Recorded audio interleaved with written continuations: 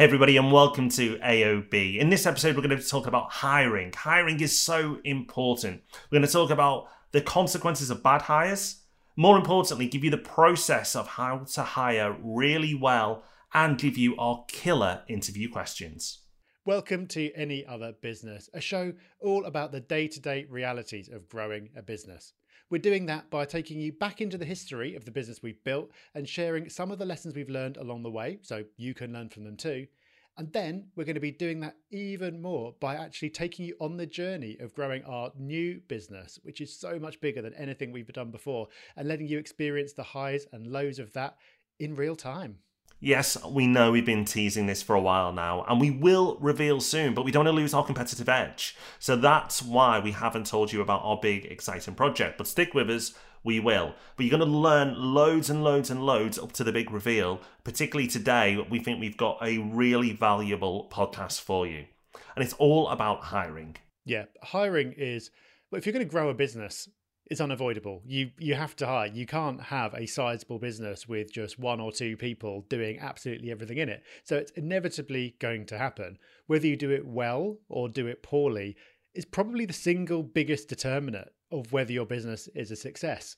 And you can certainly cause yourself or save yourself from a lot of pain depending on how you approach hiring. So we're going to talk through the whole hiring process that we use, share everything that we've learned, mostly from bitter experience along the way, and put you in a position where when you're ready to hire, whether that's now, if it's not something you're planning for in the future, you are able to shortcut a lot of the mistakes we've made and get straight to those great hires that will really push your business on. So, Rob, I think it's almost self-explanatory, but you only really grasp this when you've actually done it and been through it. But so why is hiring so important? If you've got a team full of average people, then it doesn't matter as founders how talented you are, you're going to have an average business. And conversely, if you have a really talented team and you're average founders, then you've probably got a decent chance of succeeding. That's how important it is. Having a great team will give you a great chance of success. If you've got a half-decent idea, a decent vision of what you want to do, and a great team behind it, then the possibilities are endless. The potential of what you can do together is huge. Because even if your initial idea is wrong, or even an idea 5 years in needs pivoting, if you've got a great team behind you, then you can do amazing things. A great example of this would be Netflix. Netflix used to post out DVDs, and now they're a streaming service. They are completely different businesses. It was an absolute pivot, but because they hire so well and are actually famous for hiring well, they were able to make that pivot with seemingly ease to become one of the world's most valuable businesses. Definitely. And the other side of that is if you get hiring wrong, then your business is going to be held back in so many ways. It's not just in terms of getting things done. So obviously, in that example, Netflix had to execute on what they were doing. So they needed lots of very talented engineers to work out how to actually build a streaming platform. And previously, they'd just been posting stuff. But also, like every interaction that your customer has with your business, or almost every interaction, is not going to be with you. It's going to be with your team. So having that team representing your brand, your company in the way that you want it to be is so critical. And if you approach hiring in a slapdash kind of way and you just kind of pull people in and tell them to get on with it, that is going to destroy the experience of your customer, however good your product actually is. Absolutely. Richard Branson famously said that the most important part of his business is his team, not his customers. His team was more important than his customers. And before I had a business, before I was involved in business, I never understood it. It's only once you start a business that you realise how true that is. Because you personally may think very highly of your customers, but if your team doesn't and doesn't operate that way, then you're not going to have any customers. So your team is so important. It possibly is the number one predictor for success is the quality of your team. If you go into any sort of scale-up business and you're not impressed by the people you meet, then that business might not be around for much longer unless they sort their hiring out. So we've talked about if you don't get hiring right. Let's drill into that a bit more. What are the consequences of bad hires? We've had a few. Yeah, well, we have. I mean, the consequences of a bad hire could include that they don't even turn up on day one, or they leave after a few days, or they turn out to be a bit bonkers. I mean, everyone at Property Hub is pretty bonkers, but I mean, like, bonkers, that's a bit scary. You may get people that suddenly don't turn up one day because they may have been arrested. You may have people that say they can do a job, you put them in a valuable position, and they end up not being able to do the job and never could. You can have people who run parts of your business that actually run it into the ground because you've put them in the wrong position. And this is not all hypotheticals, are they, Rob? These are things that may or may not have happened.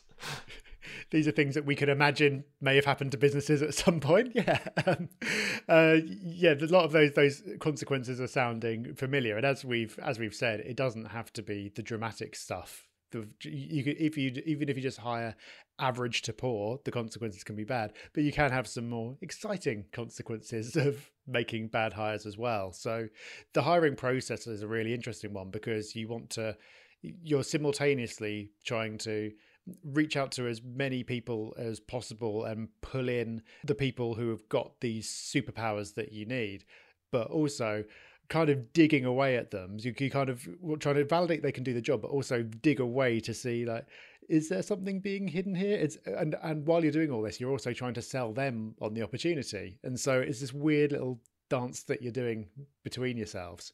So we'll come on to the hiring process. Let's talk a bit first about when to hire. So I think a common mistake is hiring too early, maybe, but too late, definitely, and too slowly, definitely as well. Too late, definitely. I would say too late. Yeah, absolutely. Too late. People wait and wait and wait before making a hire. I think if you should test it out early on.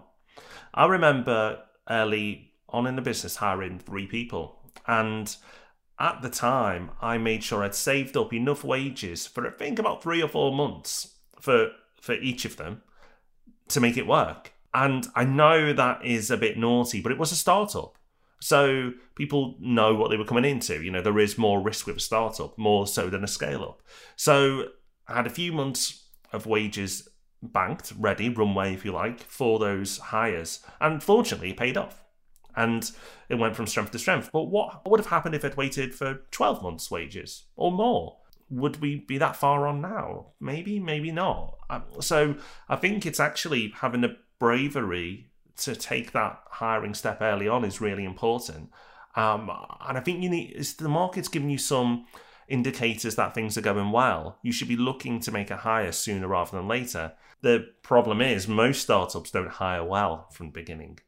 And luckily, business demand was in place, but the hires that I certainly made initially were poor. And they're not necessarily the individuals, some were, some weren't, but it could be a poor fit. It could be that they're not suited to startup life, for example, when it was a startup. So it's making sure that you get it right, not just for your business, but for them, because they may not realise that you're the wrong type of business for them. And I think another reason that you can hire too slowly is not just the nervousness and uncertainty, but also something we've talked about before, which is like business owner superhero syndrome, where you just think that you are the one who has to be able to do everything. Like, this business has had some success. The business is me. Therefore, clearly I am wonderful. And so if I bring anyone else in, they won't do it as well as me. And it's just not worth doing it. I'm just going to have to keep on burning myself out, doing every single job, because that's how the business will succeed. And I've definitely got traits of that. And I think everyone does to an extent. If I bring someone else in to do this job, they won't do it as well as I do. Whereas in reality, if they do it 80-90% as well, that is absolutely fine, because it frees you up to do other things. And really, apart from maybe 1 or 2 things that are the absolute essence of what you bring to the business, they should be doing it better than you. Every hire you should bring in, if you're bringing in someone who can't do a job twice as well as you are, that's probably not the right hire. Yeah, I'd say that's true. It's hard to do in the beginning because you know your business so well. So to have the expectation of them being much better than you early on, and the type of people you can attract early on also can be a bit of a challenge. Not many people take a chance on a startup, so it is difficult. There's people who will be excited by the prospect, but for example, if you need a finance person, you might not be able to get the finance director from HSBC to join you. Like, it's probably not going to happen. So they clearly probably would be better than you, but you might have to accept somebody who's better than you, but maybe not best in class. But they still should be better than you. And for me, Rob, I think there's certain types of people you should be hiring early on. But what would you say? What should people be doing? What should the first hires be for any business? And I know it's going to change scenario to scenario, but how can you judge as a founder of what people you should be bringing in? It is so case specific, but I do think that you're going to want to start out by, as far as possible, bringing in generalists. So so rather than getting someone who is the absolute best in the world at doing one quite narrow thing, because businesses are scrappy, if you could bring in someone who is pretty good at doing a lot of things and can chip in with, maybe you hired them to look after the numbers, but if they need to chip in with customer support or do various other things, they can, and also they will. So having someone who's happy to get involved with lots of things, I think, is really important. Doesn't feel like they're above helping out with different things, and can also deal with the lack of structure and the sort of the scrappiness of early stage businesses. I always get nervous when we're looking at CVs of someone we're looking to bring in and they've only worked at really big companies, because there's nothing wrong with working for a big company, but it's just so different. And I just think, will there just be a complete culture shock and they just will not know? They know how to get things done within that organization, but they don't know how to get things done if you just kind of throw them in with no process or limited process and hope that they can get on with it. Yeah, I completely agree. And I think another thing that you should be looking to give them is the things that you don't like doing or aren't naturally good at. So they should be generalists, but if you're not great with the admin, maybe releasing this to myself, but find someone who, while is a generalist, is good at that type of thing. Obviously, people who can help bring in revenue early on are useful. If you're not a founder who is able to generate sales yourself, then bring in someone who can help you produce revenue. But even if you can bring in revenue yourself as a founder, bring in, if you're starting to find out that you're not able to get back to every lead, or that is more opportunity out there, then revenue producing team members early on are huge. And there's going to be another podcast we can do on this subject about the type of team that you would have at the beginning and the type of people, and like you said, generalists, and then how you move as your business grows into more specialists. And you still have some generalists, of course, but you tend to then bring in somebody who just does finance and is really, really good at finance. And then you bring someone in who's brilliant at customer service and just does that, rather than someone who answers the phones to a customer while doing your P&L. Like, that's, as you scale up, that shouldn't be the case. And thankfully, we figured that out pretty early on. So it's important that you go through that transition and recognize when you're going through different transitions that you need to mix your team up. And some people who start with you may be brilliant for a business that's small, and then some may not be right for when it grows. And then some people will be able to pivot themselves and grow themselves and move into that different type of company. So it's not easy, and that's why we're doing this podcast, because it isn't easy, but hopefully we can share some of our lessons. That takes us really nicely, actually, into how to hire. So we're going to go through the actual hiring process that we use and have developed over time, so anyone listening can copy it if they want to and maybe iterate on it, improve on it. The process always starts with coming up with a really great job advert. So as you touched on before, it's difficult in the early days to attract the best people. If you are a recognized name and you're a cool brand or a big company, it's far easier. But when you're starting out and no one knows who you are, it's hard. So you need to write an advert that will catch people's attention and give them a sense of what you're doing, and have them sort of start to buy into you as a company. A part of that as well, I think, is really important, is getting clear about what you actually want. You so often see job adverts and you'll read it and come away going, I don't really know what this job is. Like, obviously there are some job titles, like if it's like a customer support rep or a salesperson, then fine, you kind of know what the role is. But often job titles are quite vague, and you'll look down the bullet points of responsibilities. It's like, I do not have a sense of what this person will be doing day to day. And sometimes that's just poor communication. But often I think it's the company isn't actually that sure themselves They know that they have a gap. They know they need something, but they'll just kind of use some sort of corporate-y sounding words to just kind of get it done. But they don't really know what they want, and therefore the person reading isn't really in a position to know what they want and count themselves in or out for that.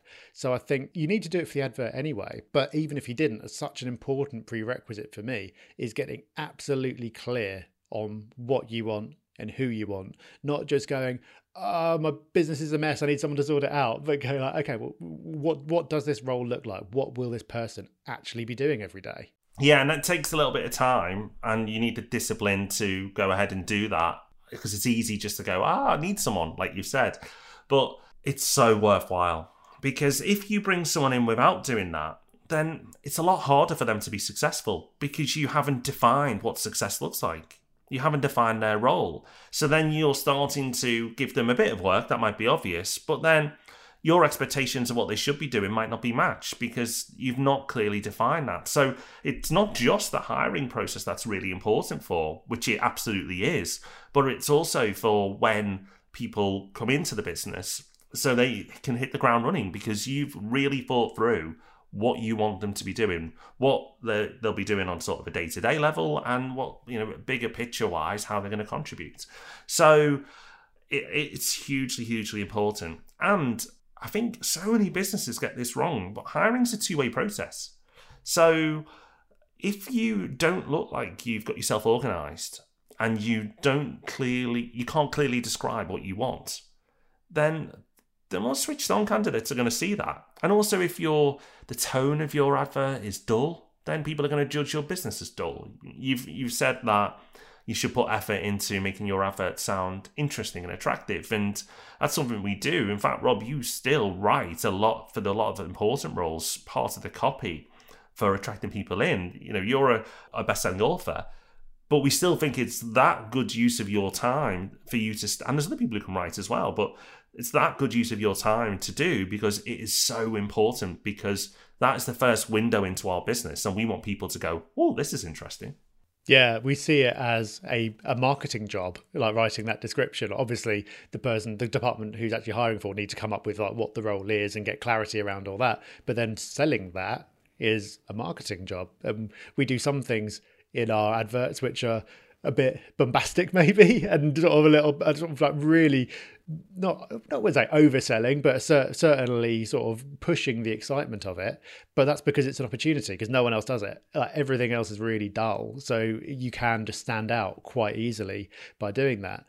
This is kind of going broader than just the advert now, but just as a quick point, I think the whole hiring brand that you have is something that we've talked about a bit more, because if you can start getting to that position where the position that a big company is in or a cool brand is in, where everyone comes to them and the best people are kind of knocking on their door, that is the best possible position to be in. So we've started thinking more about, well, how can we use LinkedIn and use social media to share the culture of the company, give people a bit behind the scenes and go, oh, that's a place I'd like to work. Because that if someone is already feeling well disposed towards you, or your dream person approaches you without you having to do anything, then that's a whole lot easier. Yeah, you're right. It's so important, and it's something that we know is important, and we constantly try to improve. So we do share the culture behind the scenes. So on Instagram stories when we're in the office, which isn't as much at the moment, we share like what it's like behind the scenes. LinkedIn, we post messages there, but we're probably doing better than most, but we still see ourselves as here, and we want to take it up several more notches. So it's so important. And then if you get it right, you will get people applying. Unfortunately, we do a good enough job to get lots of applications at times, sometimes hundreds and hundreds of applications. So it's impossible to properly read every CV when that happens. So we've got a cool little trick that works really well. And we ask people to submit their CV, but we also ask them to answer one or two questions, nothing too intense. And it might be about the role, it might be just a general question. But we ask for that to happen because it helps you get rid of so many applications early on, like so many. You don't need to open the majority of CVs, because you can look at the answers and make a judgment whether you open a CV from there or not. Because if someone writes, well, sometimes people will just put Nothing. They won't even put it there. If we make it mandatory that you need to fill out the field, they'll put like NA, not applicable. Sometimes it's one-word answers. Sometimes it's one sentence. Quite often it's littered with spelling mistakes. You start in the sentence with lowercase. I see that a lot. Lowercase i's. Never knew that was a thing. You've always had a thing about lowercase i's. There's loads and loads of people who do lowercase i's in applications. So by going through that and just whittling out people who've put no effort in, poor effort in, you suddenly find that several hundred can drop down to less than 100 quite often, just by that one addition into your hiring process. So that's a top tip for you there. Yeah, I think that's really important because the CV is like that's the document that's always part of a hiring process. I don't like CVs. I wish there was another way of doing hiring because it's just such a dry document. It doesn't give a sense of the person. You're reading into it for clues about what this is saying to them. It's like a bit of a detective work, but you're always making assumptions. And there are people who you look at their CV, it looks great, you get them in for an interview and it's a huge disappointment. That's okay. But what's worse is the people who you haven't put through and so you never speak to, who would have been great, but for some reason there's a clue in their CV that you've misinterpreted, or it doesn't do a good job of selling them, or whatever it is. So whatever context you can add to that process, I think is really valuable. You can't get them submitting loads of extra stuff that will take you loads of extra time to look at, because you are going to have lots to get through. Even if you are a smaller company, if you do a good advert, you'll still have lots of applications. So what's great about those filtering questions is it actually takes you less time, because like you said, you could probably knock out half quite simply of people who just haven't answered or have done a single word. And the ones who've made some effort stand out an absolute mile, and they always go to the absolute top of the pile for deciding to going and looking through their CV. So even if you don't have time to look through everything, you're prioritizing the ones that have got the best chance of being the one. And then you look at the CV itself. At that point, the filtering for me continues. And it sounds quite aggressive and quite picky, but I'm always looking for a reason to say no. I'm looking for a reason to weed out. And that doesn't even have to be experience, and we can talk about like other clues, but just mistakes. The number of CVs that you see that have got really basic spelling and grammar mistakes on them is unbelievable. And I really don't care if that person's spelling and grammar is not great for most roles. For some roles it matters, for some it doesn't. But this is the one document that you're using to go out and try and get a job with. So if you haven't like run it past someone who does know that stuff and made a bit of effort with it, what does that say about you? It's getting back to the effort part that you talked about with the filtering questions. Yeah, I mean, I don't mind admitting that my English isn't the strongest. It's not how my brain works. My brain works differently. But when I used to write blogs for the website way back when, and I did actually write them, I would give them to other people to check them, including my mum. My mum's got an English degree, so she'd check my blogs to make sure they all made sense, because I had the awareness to know that this was an important document. And you're not going to do a document much more important than your CV if you're applying for jobs. I mean, there's not really much else you can do.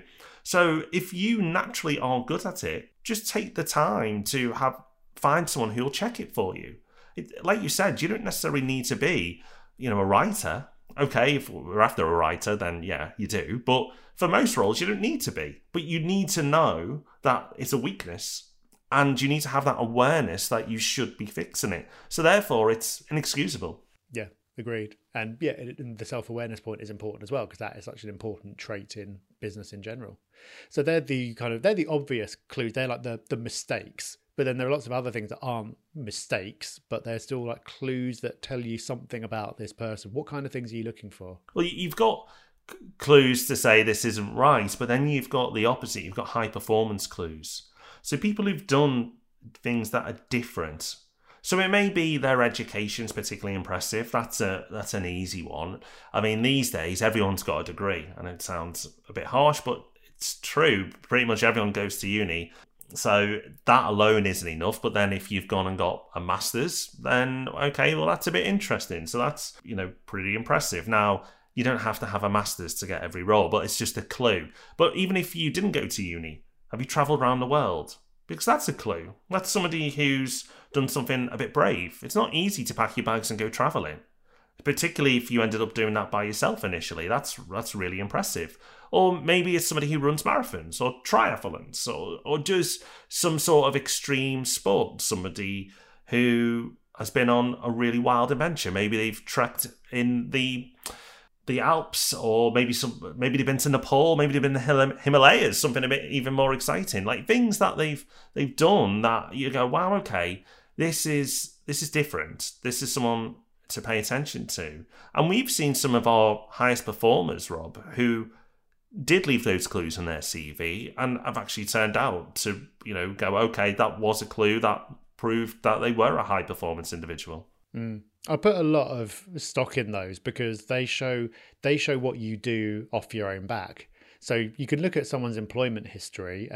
Obviously, if you're looking at them and they've spent long chunks of time at a company, they've progressed within that company, their job titles are getting more and more impressive over time. They go, okay, they're on a good trajectory. That's positive. But then you never quite know. Like you can get, just because someone worked for Google or whatever, that doesn't necessarily mean that they were amazing. Like they could have just been lifted up by the general success of the company. Like they were there while it happened. They didn't cause it to happen. But then if you're looking at these extra things, that shows what people have done off their own back by choice. And if it's a clue that they push themselves, challenge themselves, take a chance, all that sort of thing, then that is really positive. And again, it's just building up a broader picture of that person. Because you're not just hiring you're not hiring a CV, you're not just hiring a business robot, you're hiring a person. And so that gives you a clue about the kind of person they are. You're just interested in business, but you're somebody who wants to work and you apply for roles. Then if you have done something interesting, put it down. Like, don't be embarrassed. It's not about all work. That's not what most business owners are looking for. In fact, everyone pretty much has got a work history. That's the norm. Show stuff outside the norm. So you do the aggressive filtering, and then you should end up with a list that's not too big, because you can't do 20, 30, 40 interviews. So you need to do that aggressive filtering. And then you go into the interview process. And for us, we like to do more than one stage. Yeah, and once the business gets bigger, if you have different people involved in each stages, then that's really good as well, because everyone looks for different things, picks up on different things. So that's beneficial, and that's what we do now. But even if it's just you, having multiple different points is important. And we structure those interviews to look for different things. So the first interview tends to be a bit more general, a bit more kind of getting to know you, and remembering as well that it is a two-way process. You referenced that before, but it's very much about them assessing you, or it should be. If they're a high performer, they should be assessing you as well as you assessing them. They shouldn't just be willing to jump at any opportunity that comes along. And my favorite part of any interview is always the questions that the candidate asks, because it's easy to have prepared answers for things about your history or whatever. But the questions that someone asks, if they're insightful or interesting, it shows that they've done their research. I learn so much more from those questions than anything else. Definitely. And how well prepared they are. So if you say, have I got a question? You get the extremes. You get people who you can see, you've just caught them out. And they're like, yeah, so where do you want to be in 5 years' time? Like, you can tell they're just making it up. And then you get other people who will open a notepad and have a list of questions. And actually, I prefer that, because I know that person has given thought to this process and wants, even though it might take me a while to answer them all, I know that they've put effort in. And then if it's a lot of questions, you hope that, yeah, okay, they're doing some fact finding, but you hope there's some quality questions in there as well, because the quality of people's questions says a lot about a person. Yeah, they really do. And we have had the extreme. Like we've had a few I can think of where they go, well, I've looked you up on Companies House, and I'd look at the financials. Like, cool, all right, that's really telling you something. So I love all that. So the first stage, you can tell a lot about someone from the questions they ask, but also how they answer your questions. Then we've started introducing a second interview now, which is a lot more structured. uses the methodology is called top grading, and I think there was a book or something that was actually called top grading, but now the book that the latest version is in is called Who. I can't remember who it's by, but I'm sure we can dig it out and put it in the description. But that book kind of goes through the process, and you've done hundreds of these by now, so maybe you're in a better position to remember off the top of your head what the questions are, because it seems really formulaic and dry and like, how could this tell you anything? But actually it's super powerful. Yeah, I feel like I'm in an interview myself now, remembering what's in it. But you start off by asking somebody, you go through their CV in order, and you'll start off by asking what role were they hired in to do? Because often in a CV, you have the role that they left doing, but somebody may start in a lower role. And actually, you want to know that, because if somebody started in a role and then they progressed within that business, then that says something about that individual. So you ask about what they were hired in to do. Then you'll ask for a particular highlight of their time there. And you may need to, it depends on the answer, you may need to push, because it may be quite generic and it may be about the business. So you want to make it personal to them. And it doesn't always have to be a performance highlight.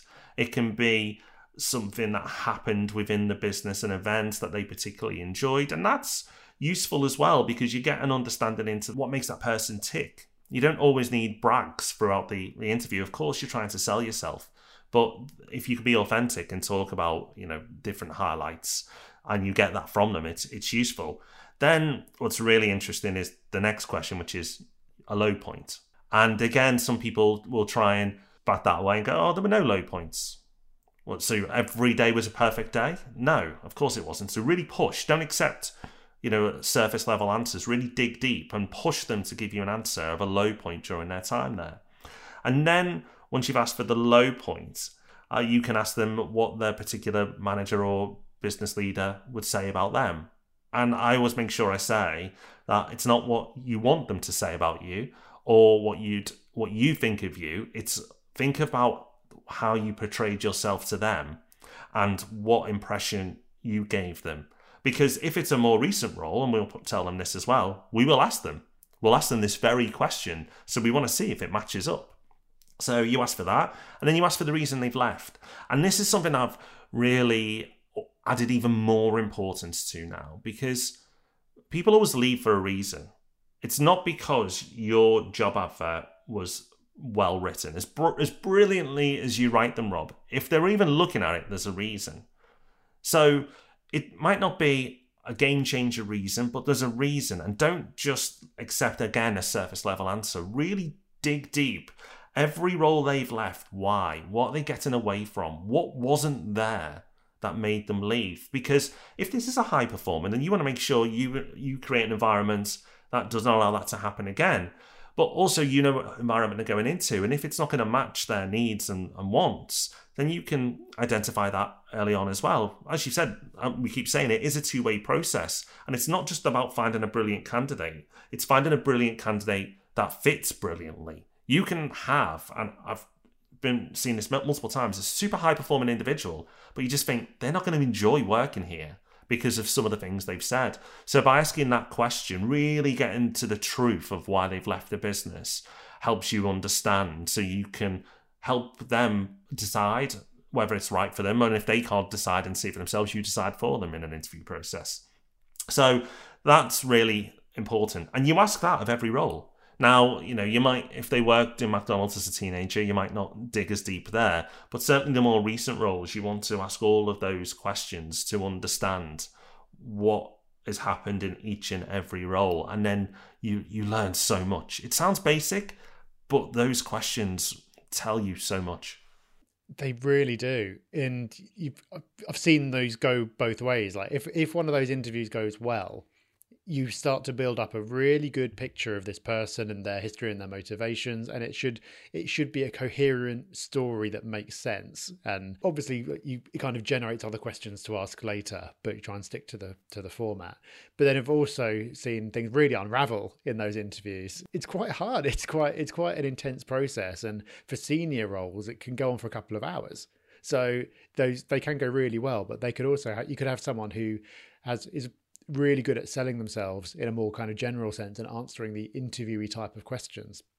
But the nature of those questions, if you do them well, you can't just blag your way through them. You as interviewer, your role should be to prevent them from blagging their way through them. And so you can have things that people who just kind of fall apart under that process. So I don't know, it just seems almost too basic in a way. But if you do just stick to the script, it's super powerful. It is. So they're the core questions we ask. Are there any other questions that you particularly like to use that you found quite insightful in an interview process? One thing I've noticed you do actually as part of that interview, which I don't think comes from the book that we swiped this all from, is you always go back and ask about their school days and sort of say, like, what was school like for you? I think that's really interesting because obviously if you're hiring someone in their 40s, they're not the same person as they were at school, but it still gives you some kind of insight into what they're naturally like before they've kind of been shaped by the world, I suppose. So I find that one really interesting. I like doing like one which sounds really fluffy, but I always like to ask what people are reading or watching or favorite books and things like that. Not because I'm looking for tips, or I am. I'm not expecting an answer like, oh yeah, I'm reading Principles of Corporate Finance or something like that. But it gives you a bit more of an insight into what they're like as a person again. If someone doesn't really have an answer, and doesn't have to be reading, not everyone's a reader, but if they can't think of anything that they're reading or watching or listening to, that's always a bit of a warning. Either they're actually secretly a robot and they're just in disguise very well, or they're not being open. And it's always really great when someone's got something that they're very enthusiastic about that they can start talking about, and they can get almost carried away talking about something that's exciting to them, even if it doesn't mean anything in particular to me. What about you? Have you got any killer questions? I don't do many first stage interview questions now, interview process now. I don't do that now. But when I used to be in the first stage of an interview process, a question that I found quite effective was, what preparation have you done for today? Wow. That question will remove so many people, because that's when you get people go, well, I've been on your website, and then kind of try and blag it from there. And then you've got people who go, I've been on your website, we've got podcasts, so I've listened to your podcast, I listen to and then if I think they're just saying it, I'll go, well, what episode did you listen to?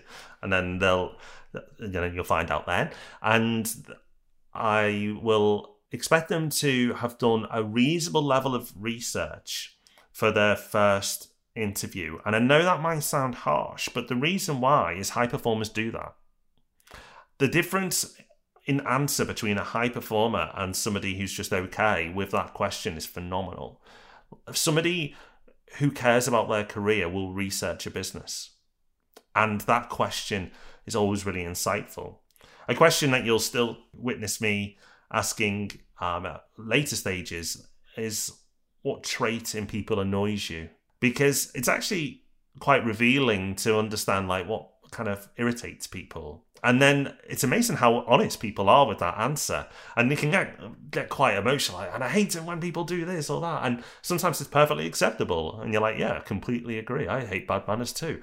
And it can be other times, people like, I don't know, I hate it when people wear black t-shirts like we are now. So it's like, you're like, oh, you're a little bit odd. So you can learn a lot from that question. There are others as well, and people will have their own preferences, but I find that the top grading questions and some of the other questions that we've mentioned reveal an awful lot. Yeah, they do. And whenever you get an answer, I think as well, it's your responsibility to dig into a bit. So it's like, if you, I left because I didn't like the culture. Well, what didn't you like about the culture? What about that didn't you enjoy? Oh, well, you said that happened. Well, tell me more about that. And so the best thing that you can do is just kind of ask just follow up questions that are just like, oh, tell me more. Oh, really? How did that work out? And just doing things like that. You don't have to have the killer question every time. But then you get through that, and if the interviews go well, and then our process, you then get into something that we call the skills test, which is really important, because then it's just kind of getting down to like, can you actually do this? Like this point, we've assessed each other. It seems to be going well. We think you're not a maniac, and it seems like something that it seems like you've got the skills. You've described having done the thing, but can you actually do the thing? And there are some roles where it's quite easy to do a skills test. So like if it's a finance role, there are standard financial skills tests that you can just access, and that's fine. Other roles, it's more difficult, but I think we've always found a way for every role. So like if it's a customer service role, you can actually like give them a few like real customer support tickets or whatever and get them to answer them on the spot. And it's always on the spot for that kind of thing, because it's like, not just can you go and do a really good job if you ask your mate and you've got a few days, but it's like, can you do it in half an hour? If it's a marketing job, it might be, I don't know, like this event has happened in the business, write something about it for Instagram and Twitter, and so you want to see they're using kind of like appropriate conventions for the platform or whatever. For more senior roles, it might be, you might actually have a more prep for that one and like kind of present some kind of plan or presentation or something like that. But again, that is so revealing and so important, because we've talked about how the CV is just doesn't tell you as much as you'd want it to. Even if you have a few conversations, it's still just a snapshot and it's still everyone on their best behavior. But then you need to get into, can you actually do it? and there are so many bad hires that we could have avoided if we'd started doing that a lot earlier. Rob, I completely agree. There are people who are just brilliant at interviews, like professional interviewers, if you like they're just so good, and they know how to impress. They've learnt the process. They're clearly switched on in some respects. And the risk of those people is that if they get in your business, they can't do the role. They're also very good at making people think they're very good at what they do as well. And it's not necessarily that they're bad people or anything like that, but it's just they are very good at presenting the best versions of themselves. They're their own little PR machine, if you like, and they're very good at doing that. It's because we've employed people like that and not done the skills test is why now we place such big value on the skills test, because a skills test would have filtered out the majority of those people because they couldn't do the roles. They really couldn't. And it cost us big time. But if we'd had them demonstrate to us if they could do those roles properly, maybe 80% of them wouldn't have started, maybe none of them. And you think, wow, if you think of the cost of all those individuals, and you know who they are, how much they've hurt the business. And that's a real key point here. Bad hires can really cost you. An average hire is not great, but a bad hire is disastrous. So putting that extra step in, it is more work, but it's so worth it. Then if the skills test goes well, then you're into a really important but often overlooked step, which is references. And references are tricky for a few reasons. So like your standard kind of corporate reference is just confirming someone worked somewhere, which is not very helpful. You need to get talking to someone who can actually give you real insight and is willing to give you real insight on a person. It's tricky because I think it's a couple of reasons. The obvious one is that often it's a reference that the person has given you, so it's going to be someone who feels warmly about them. If they are, unless they really hate them, they're not going to want to say anything bad about them, and they're going to be a bit more polite naturally, and you have to try and dig beyond that. But the other reason that it's really hard is, by this point, you've invested a lot of time in this process. You could have spent, I don't know, like 6 hours or more with this person. You might be down to only one person who you think is in the running. And so you're going into it wanting the reference calls to go well.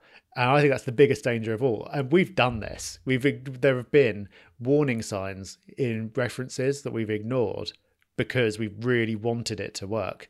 And as hard as it is, you need to go into those reference calls looking for reasons why it won't work, which is psychologically such a difficult thing to do, because you want this person in the business, and you know if you have to start the process again, it could take another 3 months or more until you've filled this really important hole in your business. You're so right. It's easy to say it. it's so much harder to do it because of that bias that you've built up. You like this person. They're there for that reason. So to have the discipline to pull back on a hire because of a reference is really difficult. And you've touched about calling there. I think it's worth saying that written references are a bit better than nothing, but only a bit. It just proves that they work somewhere, because no HR team is going to risk, pulling down somebody, because it's just not worth their while. They're better just saying this person worked here for those dates and that's fine. And what does that tell you? That they work there. It doesn't tell you what they did. So written references are no good, but then verbal references, you've got to check yourself, because you've got to look for those warning signs.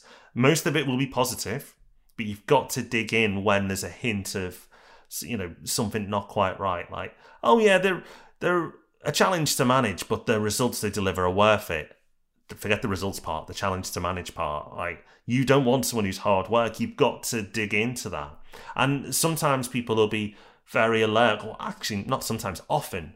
Most of the time, people are very alert on the referencing calls, the people you're speaking to, because they want to help this person out. So you've got to put them at ease really quickly. You've got to make it sound as casual as possible and come across in your tone that way as well. Make it very conversational and ask questions like, well, actually, I tend to put a statement in the beginning and say, listen, we think so-and-so is great and we want them to be a success in their business. So to do that, we'd really like to understand their strengths and their weaknesses so we can set them up for success. And by starting a call like that, you're not saying, look, we're trying to catch you out. We're trying to, trick you here into saying something. You can then go on to ask questions like, what can we help them develop with? Where is a real development opportunity for this person? So it's framed in a very positive way. And sometimes it can be really useful information, but sometimes it can be, oh, wow, like we didn't spot that in the interview. It may validate what you've spotted as well, and you're more than willing to accept. But it may also reveal something that has just been hidden from your view, and then that becomes really interesting. Definitely. One that I like to ask is, once you've gone through all the conversation, you wouldn't want to start like this, but would you hire this person again? Yeah. Because if there's any hesitation, that's not a good sign. And ideally, the dream response is yes, I'm so gutted they left. I understand that, but whatever. That's what you really want. You do. You don't want a half-hearted. Yeah, of course. Yeah, I'd hire them. You want I'm gutted. You want them to be devastated that they've left. Yeah. So if that goes well, then great. You're in a position where you're happy. You need to make sure that they're happy as well. You want them to actually accept this role when offered. And something that we do for senior roles is not appropriate for all, but we do sort of like what we call the cards on the table chat, because what you don't want is, there's no point selling the role really effectively and presenting some kind of idealized picture of what the business is like. Then they arrive and like a month later they're gone, because I was like, this is not what I expected. It's not fair on them, but it's also just no use for you at all. It'd be better to get there early. So we try and do it throughout the conversations. Actually, we don't kind of start from like, yeah, we're this dream business, everything's great, and then work back from there. We try and do it throughout, but I think it's really helpful getting to that point of like, this is the reality. This is what you'll have to do. This is what's going to be hard about it. Just be really honest and give them the chance to do the same, because you don't want any surprises. They need to be walking through the door on their first day knowing what it's all about. And I don't think we've ever had anyone drop out at that stage, having heard the truth. But I think it's really useful to do it. It's massively useful. I think also it'll be quite different for the person involved, because I don't think many businesses will do that. So I've always enjoyed those conversations, and I feel it sets the working relationship moving forward up quite nicely as well, because you can make your process as friendly and as warm as possible, but ultimately it is an interview process, whereas this conversation is a lot softer. It's more conversational. It's kind of, we like each other, let's just talk. And it means that you've had that kind of non-formal interaction before they start as well. You're kind of revealing more of yourself, both sides, to each other about, what it's like, how we're going to talk to each other. I think it offers so much, as well as just, being really honest about where the business is at. And also being really honest with them, going, clearly we really like you, and that's why we're making a job offer. We do have some concerns, but we think we can work with those, and here they are. What do you think? And just let them to answer and go, yeah, that's fair, or, oh no, I think you've read that wrong. I didn't actually mean that, what in that part of the conversation, which we've had before as well. We've put something to someone and said, oh, well, we've got this bit of a concern, and they've gone, oh, I think you've misinterpreted what I meant by that. And that's been useful as well. So it may seem like a bit of a, nice add-on, but actually, and particularly for senior roles, we found it really useful. So we've been through a lot here, and there is a lot to hiring. It is a process, and it is a skill as well. Hiring is a competency that you need to develop, and it's a load of work. But we talked back at the start about how important it is. It is worth it. There's not just the pain of getting it wrong, although that is real, but it's also the potential upside of getting it right. So although it feels like doing all this is just a lot of effort while you're trying to run a business at the same time, and while you're running a business that is almost by definition understaffed, which is why you're hiring in the first place, it is really difficult, but the payoff is there. This process that we've been through is one that we've developed over time. I'm sure it will get better as we go along as well. But while it's not perfect, hopefully this will help some people shortcut some of the learnings that we've been through and get to a decent interview process pretty early on. Yeah, absolutely agree, Rob. Hiring as a skill is one of the most important things that you can get right as a business owner. Now, something else you need to get right is your tech. You need to have great tech in a business because you can't operate on pen and paper anymore. And we are next week going to reveal all the technology that we use. So from our emails to our communication systems, we're going to run through the lot. We're going to share all the tech, so you don't have to go looking around and deciding what to use. We're going to give you the pros and cons of what we use, and maybe talk about some of the stuff we used previously, and maybe some of the stuff we'll move on to in the future. So that should be a really good behind the scenes episode of how our business functions from a tech side. Yep, so that's what we've got coming up next time. Thank you for joining us today, and we will see you next time for Any Other Business. Well, that is it. Another episode of Any Other Business done. Thank you so much for listening. We really appreciate your support so early in this podcast. Yes, if you're listening to these, you are the early adopters. You are the hardcore if you're going back and listening to the archives. So thank you so much for your support. And if you really would like to support us, then we'd love an iTunes review or a review anywhere you think is relevant. It really does help the show out and it helps us reach as many people as possible. And of course, if you want to go further, you can share it on your socials too. But any sort of support is very welcome. We'll be back with another exciting episode next week. We'll see you then. Bye-bye.